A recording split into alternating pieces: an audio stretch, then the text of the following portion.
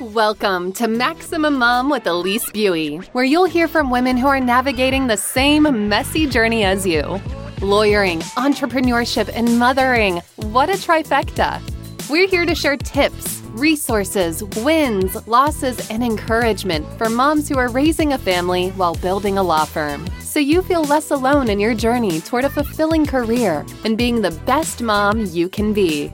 Welcome to the Maximum Mom podcast. And today I am super excited to have Cathedral Capital's one and only Brooke Lively and Pam Meisner. We get the visionary and the integrator of Cathedral Capital. So this, I can imagine, is going to be an awesome conversation. Now, of course, I'm just noticing Brooke's lovely thing behind her. We're going to have to talk about that too. Oh, gosh, yes.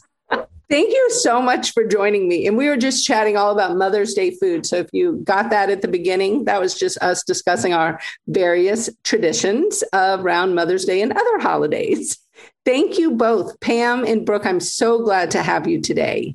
Thank you so much for having me on. I'm excited. Yeah, we're very excited to have you. Well, first, I always like to know just about your families. You know, here we are, the Maximum Mom podcast. So a lot of times we talk about what makes us moms. So we're going to start with Pam. I know she had a lovely Mother's Day yesterday. So Pam, tell us who makes you a mom. I have two children, Gabby, who is here. I'm actually recording this from Boston. So she's here and newly launched. She's 23. And then I have Jake, who is a junior in college, and he is 21. That is fun. You have that young adult age like I have as well. And yeah. Brooke, I know you have a huge family. I have a huge family, but no children. So because last night was Mother's Day, we took a picture of what we called the littles. And I think we had probably 15 children under the age of 6 that we shoved on a couch and took a picture. And I am an absolute baby fanatic. So I got to hold baby Sammy and baby Ryan and baby Lucy. Oh my gosh. Baby Robbie and baby Eddie. That is so awesome. I love that. So you're like aunt extraordinaire. I am. And I tell my nephews all the time that I will give them anything they want. And their parents just roll their eyes. And I'm like, it's time this baby had chocolate cake. And they're like, gosh, don't do that. We have to take them home. I'm like, exactly. You're taking them home. Exactly. So Elise, she's like, if grandmothers are bad, then there's Auntie Boo. Yeah, there's a whole nother level for me. Well, but it's like grandma, but with the energy and enthusiasm of a young person. I mean, grandma, It's like grandma on steroids with an attitude to boot. It's awesome. I love it. I love it. I wish my kids had an Auntie Boo. I just think that is amazing. I mean, they love that.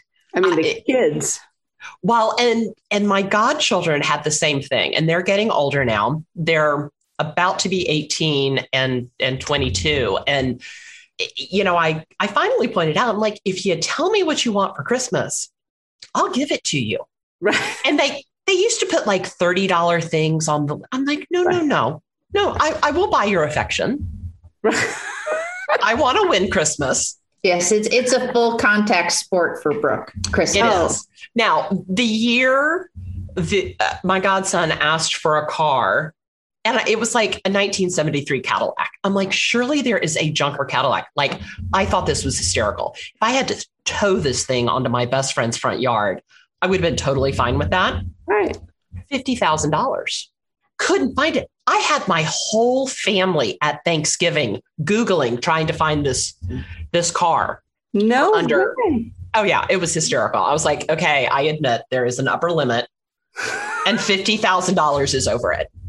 I don't know what the limit is, but I know that $50,000 is too much. That's hilarious. We actually bought our son a junker car. It was a Mustang when he was a freshman in high school. And he now rebuilds car engines. This is what he does for his hobby, is rebuilding and then selling car engines. But ours was very cheap. I think it was like $1,500. And that I would have done. Oh, yeah, absolutely. I could only find fabulously restored ones. That's hilarious. That is so hilarious. Well, tell us a little bit.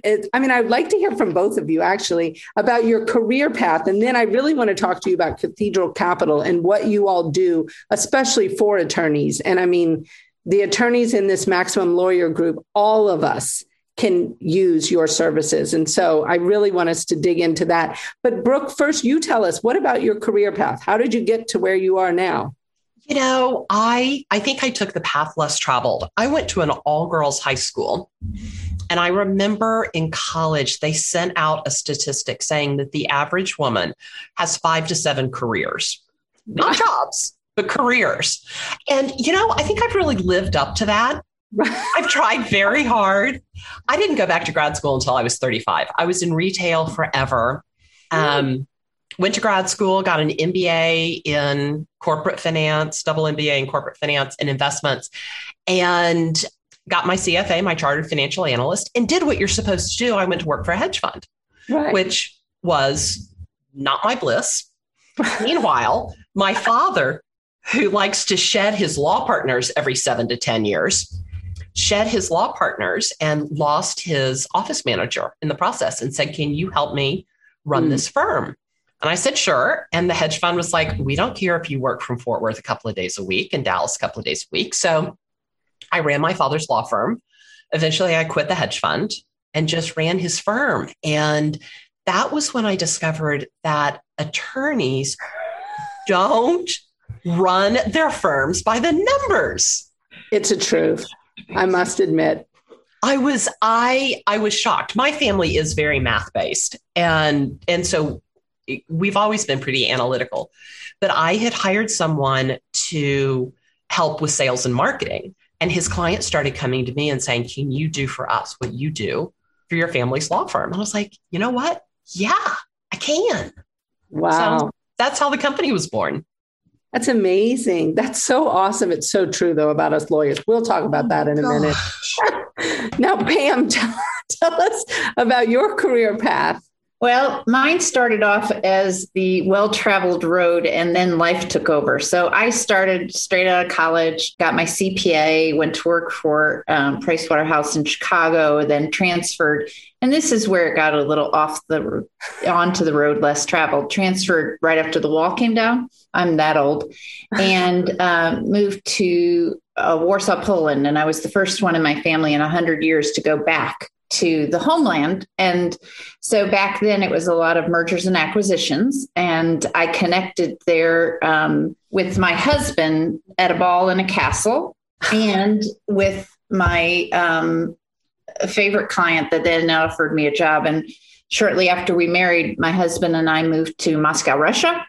And English is my husband's 4th language. So he travels very, very well. So we moved to Russia, and I opened the Russian market for Nestle, and that was phenomenal. I mean, we built it up to close to $1 billion in sales in just a few years. Now we had Nestle's deep pockets. So anyway, it was fabulous. And then we started our family there, and I retired because back then I was working 70, 80 hours a week. And I knew that if I wanted to be a mom, I couldn't do it both. So I retired and we moved from Russia. Nestle was offering me an MBA at INSEAD and a position in the UK. My husband's company was offering us Japan. So we moved to Tokyo and our family continued to expand. And then my husband got offered his dream job back in Russia. And our second child wasn't meeting developmental milestones. So I brought the children back to the States. And for the next 8 years of said retirement, I poured everything into, turns out our son was diagnosed with autism, and everything into him, and founded a nonprofit, so on and so forth. Fast forward to my husband and I realized that we should, the purpose of being married is to actually be maybe on the same continent. Maybe. And so it's the most amazing marriage ever. Quit his job, moved home, and, financially we were fine, but it was a prequel to COVID. Everybody was in the house all the time together. Oh. So in lieu of somebody not coming out of this alive, I threw my hat in it and I said, forget it. I'm coming out of retirement. I'm going back to work, if only for my mental health. And I hooked up with the local entrepreneur, spent a decade with him. Fabulous journey. And until it wasn't. And so we separated ways. And I said, you know what? I had grown my team up. We had built a nice organization. And I said, you know what? I'm going to go find out what I want to do when I grow up. And on that journey, I found Brooke. And so I've been with Brooke since. And, Brooke has amazing aspirations for herself in Cathedral Capital. And on our journey, everybody knows I like a good book. We started to read daily some books that kind of led us to the integrator visionary connection. And so earlier, at the end of last year, we began to have conversations. And it's not easy conversations. Yep. Because the proposal of the visionary integrator is one where the visionary has to come to grips with their skill set, and they have to entrust what has become, quite honestly, their child to somebody else to take it to the next level. Right. And that is hard to do. It sure is. It definitely is. Yeah, we will talk about that because it is definitely hard to do. It's a project. What would you say you and I are in the same boat, both visionaries of our businesses, and we started around the same time. I started at the end of last year as well, dealing with this and moving in that direction.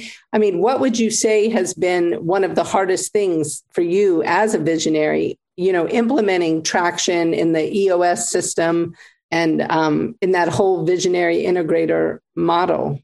For me, it's really been finding my new role in the company. Yeah. And this is something that I've been struggling with for a while. Like, who does the company need me to be and how do I become that company? Right. And what is my new role in supporting the team? And we make a lot of jokes about my special sauce and how I continue to spread my special sauce in the team, but doing it from that visionary place as opposed to the place of the person who solves all the problems, which is where I've been in the past. Absolutely. Yeah, I agree. Well, and Pam, for you, how has it been for you having those conversations with Brooke? Because I think you mentioned it, about visionaries understanding, their skill sets limited and not, what I mean? There's things we do really well, I think, as visionaries, and then there's other things we do not so well.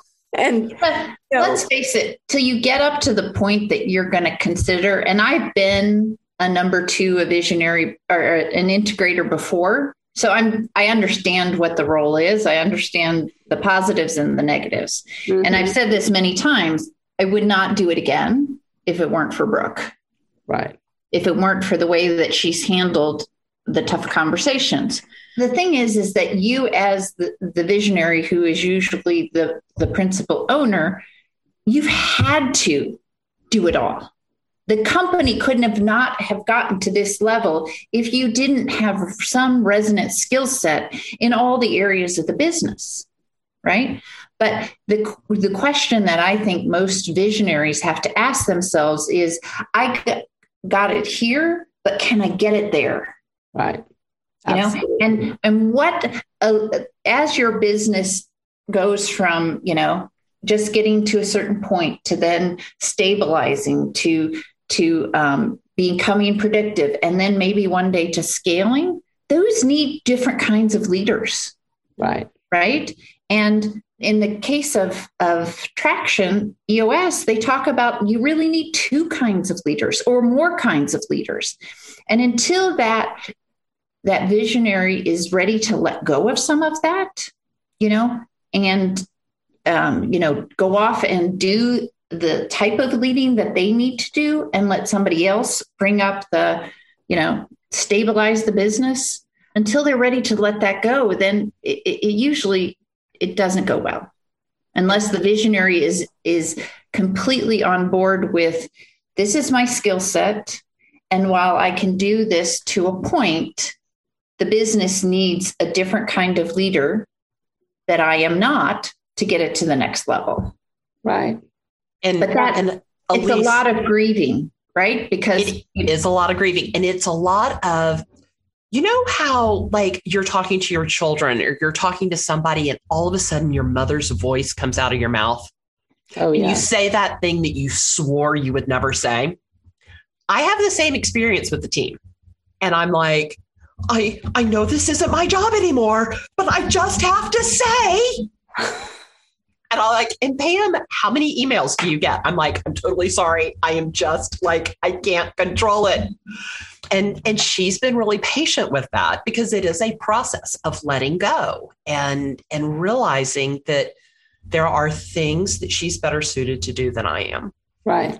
Oh, yeah, absolutely. Well, I think the other thing is that it's going to look different in the next stage of your business's development, right? And the skill set that entrepreneurs have, that visionaries have, is the quick, firefighting. I got this. I know how to do this. Boom, boom, boom, boom, boom. Fix it. Right. And that's not scalable. And so to stop firefighting and to build systems is the job of the integrator. And so one of the things that has to happen is balls have to drop. So you can say, okay, the system that let the ball drop was this. Right. And then what do we need the system to be so the ball doesn't drop the next time and the next time and the next time? Absolutely. And that slows things down and irritates the bejeebas out of most entrepreneurs. Right. Well, and I know for us, one of the things we have struggled with as we've been implementing this is, what I call addition by subtraction, how we've lost some team members and, you have to deal with that transition. But in the long run, I've been really hopeful about the losses we've had. And I feel like it's been a positive thing from a core value standpoint. Sometimes some people on your team just really aren't a great match for your core values and your vision. But I mean, that's its own set of trouble. I think as a visionary, at least I know for me, I both have to offer that encouragement to the rest of my team as we're losing somebody, like, that's okay. Like, I actually think this is a positive thing, but at the same time, knowing that it's going to cause instability, it's going to cause revenue issues. Like, it's got some, some deep causal effects flow from that. And it's been interesting, I think, to watch the team come together around some of these, we call them bumps in our office. We kind of planned for 2021 to be a very bumpy year. And so we find, we're dealing with those bumps but it's been difficult. And I think that it's important for people to understand, that these things, I've heard a lot of companies where this happens when they implement this and really focus on their core values and really learn to hire around their core values and hold people accountable, using their core values and all those things that we learn as part of that EOS system. Have you all experienced any of that or? Yeah. So I reached out because Elise, that making this transition is not easy. Yeah. And it's a learning process. So I reached out to one of my friends in EO who has done it successfully. And I'm like, okay, Mike, dude, this is killing me. And he's like, your number one job is to be the keeper of your culture. Right. And the core values. And that is where you really make the difference. That is where you have the impact. And so I love that you're talking about the core values with your team and that's front and center and important because it really is. And 100%. Yeah. I think it makes all the difference. It sounds silly when you talk about, in a way, being the keeper of your culture. But I take that part of my role very, very important. And I think it's just critical to helping the team deal with the bumps. They might not be in all the meetings and understanding all the things, but obviously they feel it when a team member leaves or they feel it when work has to be shifted. And being able to be the keeper of that culture, I think, is critical, to our well-being as a group. Absolutely. And you don't want to be And I have to say, I have done this before. I'm sure I've done it all bad. And we've all done it. But the whole thing when somebody leaves and you're like, ding dong, the witch is dead. Like, that's not really healthy. We need to respect the people that have worked with us and they've helped us get to where we are, but they're not necessarily the right person to move us to the next level. Absolutely. And, your team looks to you as you go through that transition. Is this okay? Is she concerned? That was a major person on the team. That was the only person who knew how to do blank. Right. Is Elise panicking? No, she's not. Okay, well, this must not be that big of a deal. She must not be too worried. Yeah, it is such an interesting dynamic. I feel like I'm growing personally so much in this process of really coming to have, deep-seated gratitude for the people who are on my team, even if they're on my team for a shorter period than I intended, really having gratitude for what they brought and really trying to see what they brought and be able to build on that, because everybody brings something wonderful, even somebody who is, you can't see that wonderful really obviously. But sometimes it's just an amazing opportunity to really learn better hiring or understanding testing around hiring, or what I mean? Like making sure we really are hiring on our core values. I had a boss very early on in my career. I was kind of in a situation where I answered to multiple people. And the person to whom I technically answered was just god awful. And my mentor said, you will learn more from the bad boss than you will from a good one. And I think the same is with a bad hire. Yeah, I think there's a lesson everywhere. Sorry, Pam, I totally cut you off. No worries. Yes, I think that there are things, and I think the gratitude comes from sometimes those people make you a better leader. Oh, absolutely.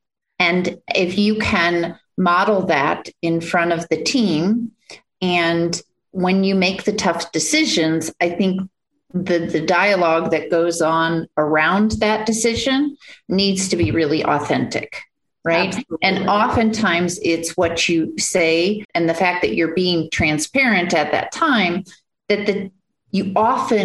I always believe that when somebody leaves, you as the leader say more to the people that stay than you do to that person that leaves. And so you often get a lot of renewed loyalty when people transition.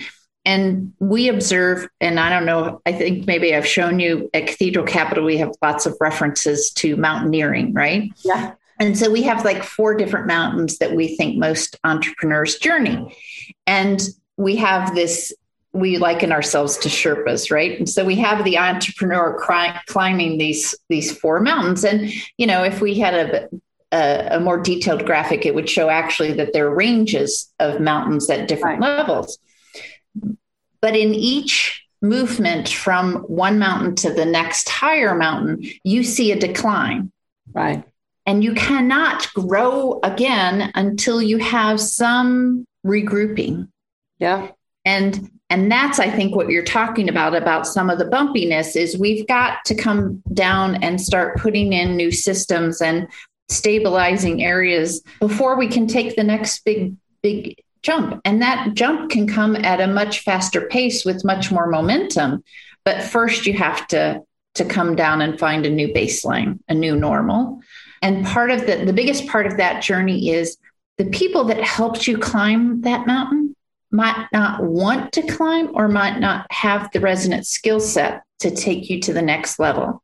Right. And so that you have to make tough decisions because you as an owner, particularly on the first mountain, which is just get her done, right, are so grateful for the people who helped you get up to that point. Absolutely. That you really struggle with the fact that they're not going to come with you on the whole rest of the journey. Right. So I think one of the things that I see entrepreneurs not expecting is that the journey up the mountain is one of really perfecting your grief and honoring it for what it was and not focusing on what it could have been. I think that is such a good point. I mean, I think that's just spot on. I was actually talking to somebody this weekend, and because I tend to be that person that always is turning the mirror on myself just constantly. I'm like, what did I do? What did I, how did I not support this team member well enough, or what, all the things that I can really own, which obviously I do think is important. Don't get me wrong. I think it's very important for me to own my part and figure out what I did wrong, if I did anything wrong, and which no doubt I did. And, we always do. It's okay. Improve upon it. But at the same time, you can get to a point, I think, where it's like you say, they're just not going to be on your journey. And I call it on my bus. They're just not going to ride my bus all the way till, right, the final destination. And that's perfectly okay. That transition allows them to find a fit that's hopefully better for where they are. And it allows us to find a fit, which I think is opportunities abounding. And so I really have flipped that to really focus on the gratitude, like Brooke was talking about, of what they've done when they've been here. I mean, and right. just and we as women appreciate probably more than others that we've had so many unique stages of our lives, right? We've had the job that was perfect for us when our kids were little. Totally. And in my case, that was retirement. Right. Then we had the job that, was great when our kids were in middle school, because we're very capable of understanding that during those middle school, high school years, you're basically an Uber driver, right? And you're going to all these events and whatnot. And a baker. You're a baker. Yeah. But you have to be in the right role to facilitate your work-life integration.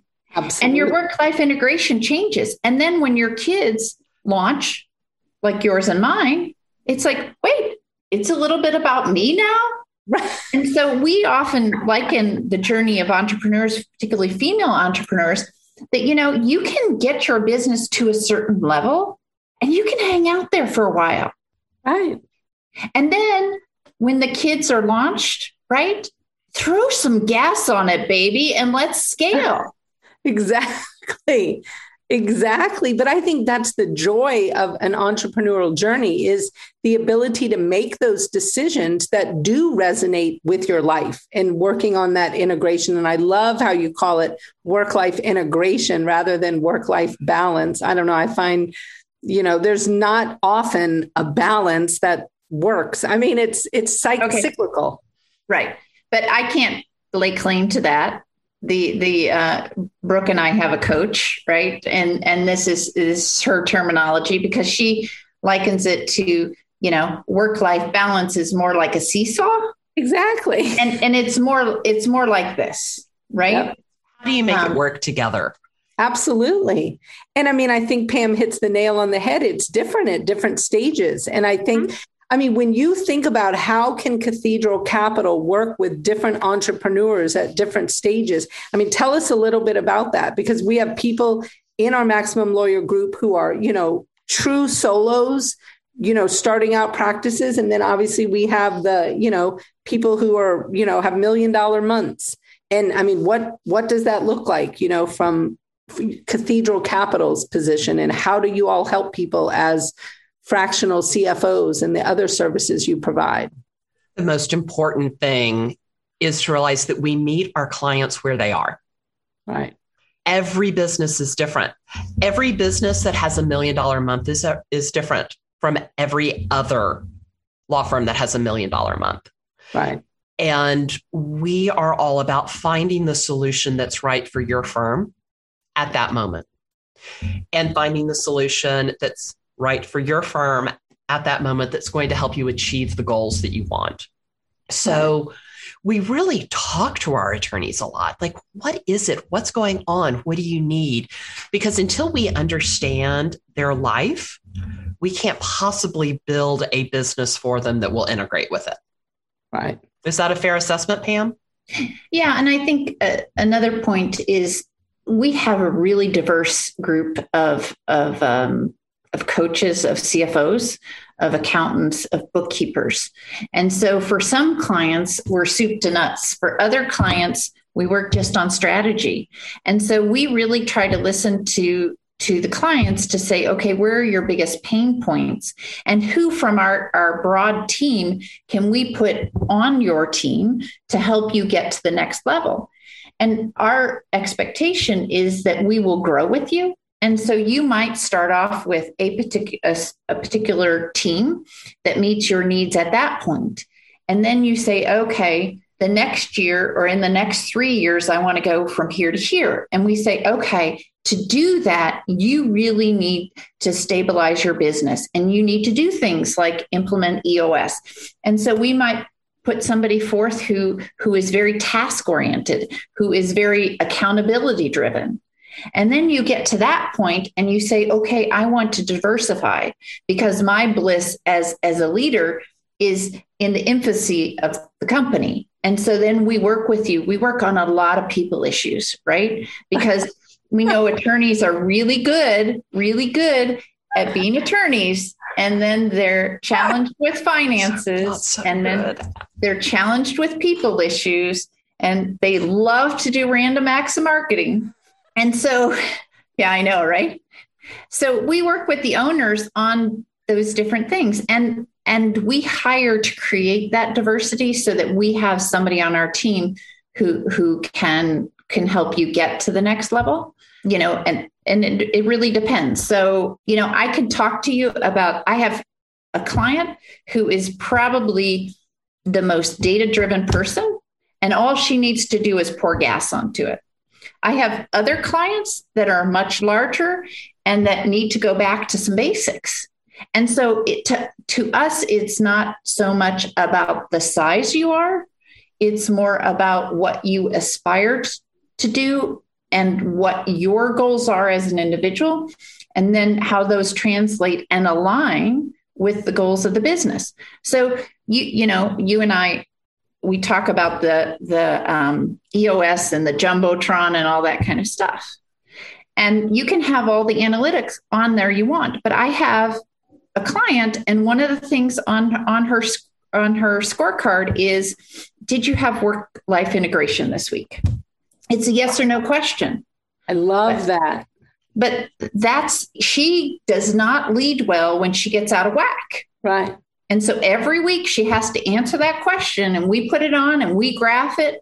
And we, Brooke's had clients where they view success as, what was it, Brooke, getting to the ball field on time? Oh, and all kinds of different things. We had a client that wanted to go to Wednesday morning swim lessons. And, we have to design the firm that meets your needs. Right. Well, and I think that we as owners sometimes forget that our needs really are going to drive us if we're true about them. And if we really are in alignment with what we say we want. I mean, I do think people sometimes find themselves in the shoulds, like they think they should want a certain thing. Right. And okay. I think really getting clear on what you actually want. I have a friend and she puts it as, write down, if you were a bad girl, what do you want? If you were not the responsible, all that's awesome. I want to do that list. And just write down what you actually want. If everything was fair game without regard to responsibility, all the things. And it's fascinating, I think, when you really get to that place and you really look at what you want, and then you look at your work and figure out, well, I can integrate these things. I can make this work. I mean, I'm kind of a firm believer in nothing is impossible. I mean, I'm always like, okay, if that's what we want to do, we can do it. We're going to have to find a way. Yeah. We'll figure it out. I think it is, we'll find a way, we'll figure it out, we'll make it work. We're entrepreneurs. We do that. We problem solve all day long. All day. Which is why, for God's sake, somebody else just pick the restaurant for dinner. I'm done with decisions by the end of the day. Oh my gosh, the decision fatigue is real. Oh, I mean, I sometimes say to my husband, I'm like, you actually want me to read the email from the contractor about the kitchen? I'm like, no. You are going to have to figure out which knobs are the thing, because I've got no idea. And I cannot read the 8 paragraphs he just wrote me in a font that I can't even read. Like, doesn't he know about fonts? I dated a guy and all he would say is, whatever you want, Brooke Elizabeth. And I'm like, I'm going to kill you. Just make a flippin' decision. Needless to say, we're no longer dating. And make the cut. The Guild is an insanely productive community of lawyer entrepreneurs with a growth mindset who share their collective genius and hold each other accountable to take their careers and businesses to the next level. But in 2021, we are upping the game. In addition to exclusive access to the group, FaceTime with the two of us, discounted pricing for live events, and front seat exposure to live recording and podcasts and video, we are mapping out for members the exact growth playbook with our new program, Maximum Lawyer in Minimum Time. As a Guild member, you'll build relationships and experience content specifically designed to complement your plan for growth. For a limited time only, the Maximum Lawyer in Minimum Time program will be offered for free to all new Guild members. Join us by going to maxlawguild.com. It's really hard, though. I think decision fatigue is real, and especially when you've been running the business yourself without that team, without that integrator, without all those other people helping. I mean, you could easily have 200 decisions in a day. I mean, yes. And you realize that things that are tough for you to make a decision about, kitchen knobs, for example, there are people on your team that's an easy decision for. And they would love it. Right. Mm-hmm. And so finding where your bliss is and designing your role around that only benefits your business. Right. If you can let go a little. There's the caveat. It's a hard part.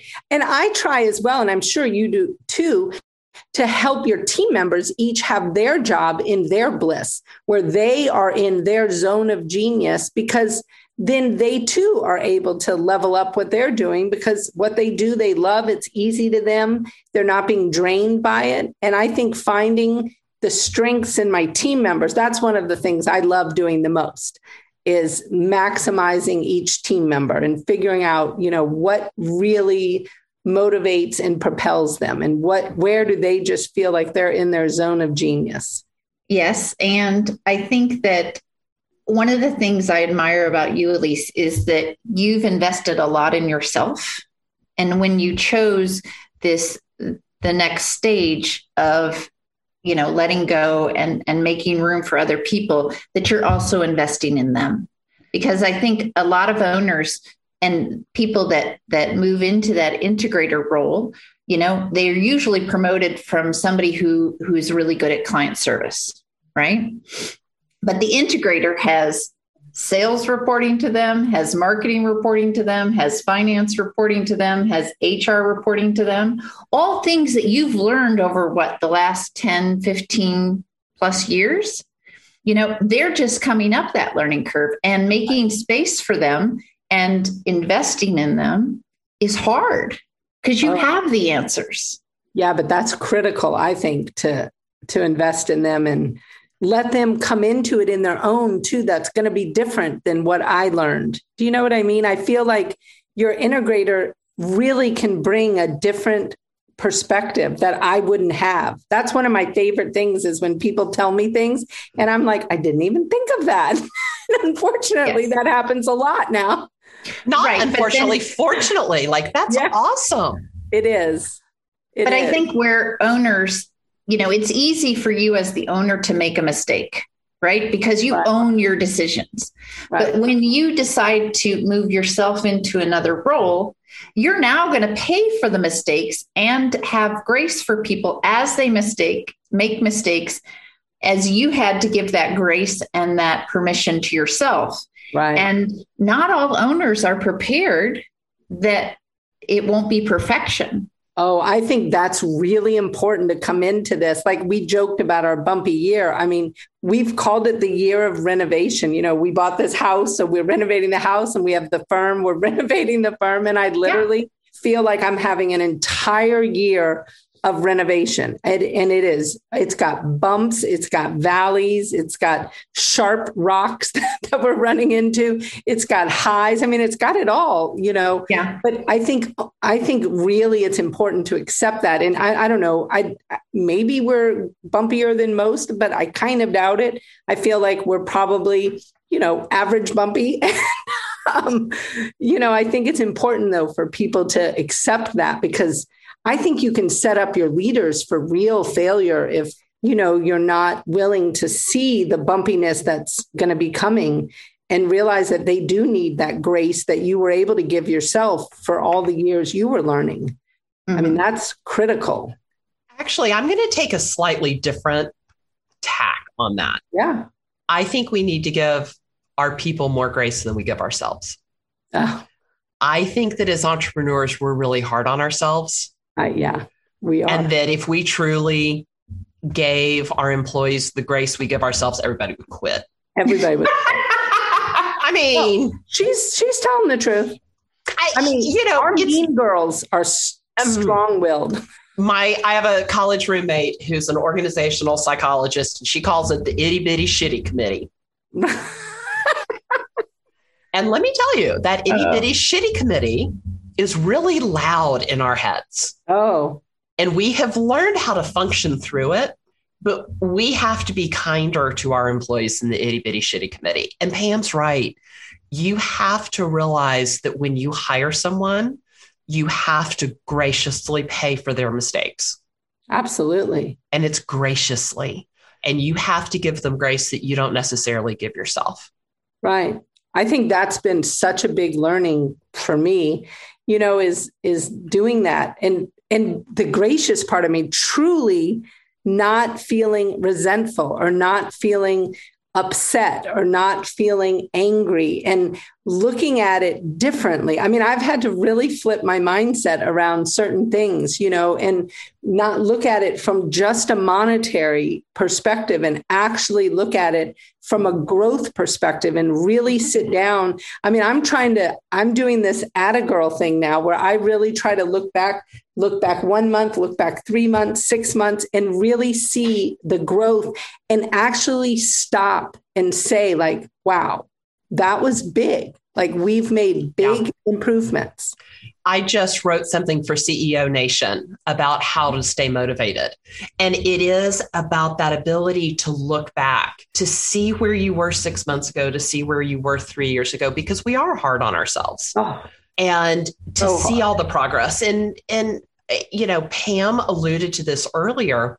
Elise, that when we're running the show, we're like making a decision every second. We're moving forward. We're like, go, go, go, go, go. And then as we get bigger, as we add an integrator, as they start letting those balls fall, which just makes me nuts. I mean, nuts. Pam, nuts. Trust me, I feel it. I try so hard. I try so hard. Yeah, but this kind of comes back to the thing that we all have to be authentic, right? So as people make mistakes and you provide them some grace, understand that we have, what do you call it? The itty bitty shitty committee? Itty bitty shitty committee. Mm-hmm. Yeah. So we all have that, whether you're the visionary or the integrator. And so I think that particularly as women, it's a matter of us coming into our own and, not being told, oh, that's okay. It doesn't bother me. It's really, and this is something that we invest in at CathCap, is finding an outside source to help us find that work-life integration, that work on our worthiness, work on, where we have head trash, and knowing that we all have head trash, and then trying to grow up and mature as a person. To your point, you've grown a lot this year, but also as a team. Right. Because just like nobody could tell you, Elise, you made a mistake, or Elise, you could have done better, or Elise, you did the best that you could in that circumstance, right? Mm-hmm. Is somebody going to believe it when somebody else tells them? No, you believe it when you own it. Right. And I think that attaboy that you say, that you look back and you're like, I was kind of good. I think giving your people that permission. And I think also realizing that, when you look at that mistake, when you look at that, one of the people on our team has a phrase that I love. Well, no puppies fell down the well. And she's right. No puppies fell down the well. Nobody died. It's not the end of the world. What did we learn? Exactly. We learned something. Exactly. Yeah, we learned that you can't stick a fork in an electrical outlet. It does not go well. Right. And I think that's one of Brooke's real skills. And I said, I wouldn't have gone on this journey with someone else, is that Brooke can own her mistakes in front of the team. Yeah. Brooke can receive. I have a lot of practice in that. But Brooke can also receive feedback where we said, could we have done that better? And not a lot of owners can be receptive to that. So I think that as you grow as a leader, it's not just about you being the smartest person in the room. It's about you making space. Yep. Mm-hmm. Well, and for us, one of our core values is radical candor. And I mean, the thing I love about radical candor is that it goes all the ways. Like, it's not just me having radical candor with others.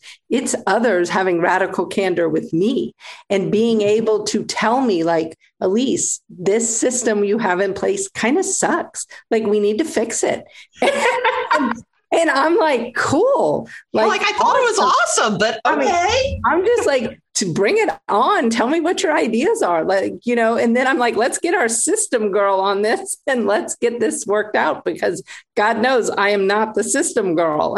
So, but it has been so freeing, I think, to have people be able to just say and bring up their ideas and their thoughts and know that, I mean, I hate to say I'm never going to react poorly, but it is surely my intention to never react poorly and to truly hear what I'm being told from the place I'm being told it. And it's, radical candor is the whole idea of caring personally and challenging directly. And it's a beautiful thing when it works. I mean, it truly is. It's awesome. I love that. And one of the things that we do is we do a lot of testing before we hire people. Yeah.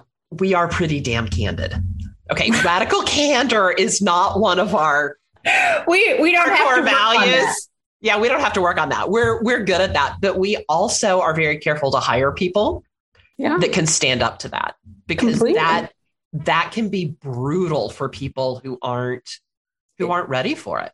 It truly is. I do think, you must balance the caring personally and challenging directly. I don't know if you've ever read Kim Scott's book, Radical Candor, but if you practice radical candor in a way where those two are not properly balanced, it can become bullying. You know what I mean? It can be difficult. And so it is, I agree. And I think it is so important. And I really try to encourage that type of communication, because I'm just a good Southern girl. You know how we are. We kind of say what we say. We sometimes throw a bless your heart at the end, so it kind of sounds nicer, but like, but yeah, But we're going to be like, really, was that the best choice for a hairstyle? Oh gosh, don't even get me started on, clothes, the whole bit. My poor daughter, I think, was traumatized by life with me as a mother. She'd come out one day in an outfit. And I'm like, is this dress like a hooker day or what? Like, what do you have on? She was like, oh, Elise, I guess I'm changing. Like, oh, yes. And one of the things we've invested in on our part, and I think, Elise, you kind of, and Brooke accentuated this. One of the things that our clients tell us that they like about us is that we're strong women, right? That they're attracted to our strength, they're attracted to our candor, and that they're so grateful that we're empathetic. Right. Yeah, because I think that lack of judgment is really important. And I think one of my first clients, he was like client number 2 or 3, said, I'm going to have to show you my underwear drawer. And I'm like, what are you talking about? I am not coming, lived actually near you, Elise. Like, I'm not coming out there to see, what are you talking about? He said, that underwear that's in the back? The ratty? that's ratty, maybe some skid marks that didn't quite come out. I'm like, oh my God, I didn't need to know this. He's like, I'm going to have to show you my financial underwear drawer. I love that. And I was like, yeah, you are, but that's okay because we're going to make it better. And one of the things that people really don't realize about us is we have seen worse. Right. I promise we have seen worse. We have seen people who owed double-digit millions in back income tax, and we're paying it off, oh yes, at like $1,500 or $2,000 a month. We've seen people that have had over $1 million in payroll tax due. We've seen clients that had almost 7 figures in credit card debt. We've seen it. I promise you, we have seen it, and we've seen it worse. And what we have realized in all of these scenarios that we saw is that owner made the best decision they could at the time. Right. Mm-hmm. Like a mother. You do the best you can, given the circumstances. And 100%. You drop the child on their head. And my sister can still string together a sentence because, yes, I did that. By the way, don't put a child on the trunk of a car and think that they're not going to roll over. Just saying. I had to learn that rule, that lesson as a like 15, 16-year-old. But anyway. I love the thought that y'all could create a tagline around, up-leveling your underwear drawer. Yeah, it is. We're gonna clean out that underwear drawer for you. But it's great because, every single business owner did the best they could. They made the best decision they could at the time with the information they had. And there's only one place to go, and that's up and better. Exactly. And that's okay. And that's why we're here. Digging into the numbers with you all and understanding what's happening, the good, the bad, and the ugly, I think it's just so empowering because you're able to really then make decisions and you look at things differently. And I know when I get on the phone with Pam, there's times that I'm like, oh gosh, what is she going to say? And it's been, I think having somebody who is candid and but that she knows what she's talking about. Pam's got an understanding of things that's so helpful. You just know she's got this, but she's also understands my weirdness, and she'll listen to my stuff and what I'm trying to do. And that's huge.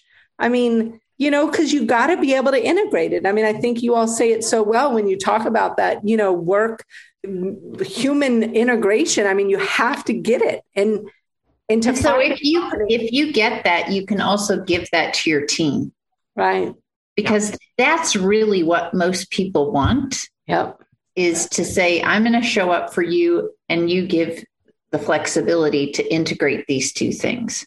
Right. Oh, yeah. Well, that's obviously for our office. That's a huge part of what we do and how we do it. We are so into providing that flexibility and staying nimble enough that we can always provide that flexibility. I think just being a mom of, 4 and 2-step kids, dealing with 6 kids definitely required some nimbleness.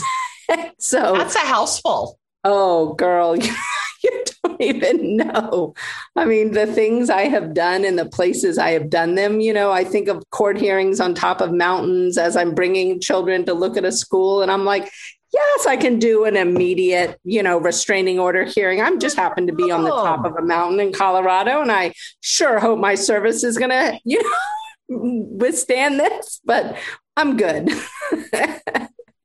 And Elise, you and I are mothers of a certain age, and, we had to make tough choices as we went along. And one of the reasons I so enjoy working at CathCap is because we're trying to offer opportunities for women to get that work-life integration that weren't available when we were young professionals. Most of our team, over half of our team, works part-time. Right. Yeah, part-time and flexible. So they work the hours that work for them. So, part of the mission is to make it better so that women don't. I think the one thing that if I could eradicate is maternal regret. Totally. I agree. Yep, I do. And there's times in our lives where you have to make choices. And, you know, my husband and I were just reflecting on that. We just celebrated 26 years. And I'm like, you know, those were some bad years. He goes, yeah, but there were some benefits of that too. I'm like, really? Tell me. And he just went and listed a bunch of benefits. He was like, I lived in Russia and I didn't have to experience them. Right.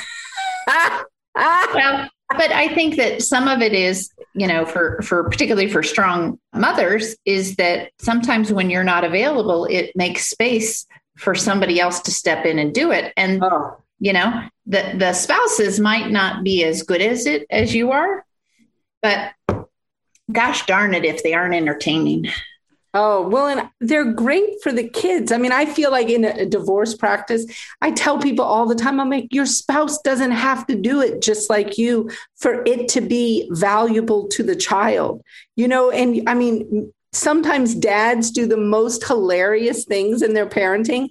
And I am like, this is amazing for your child. I mean, think of all the opportunities your child has by having this experience. And instead of attacking it, embrace it and see your husband's strengths.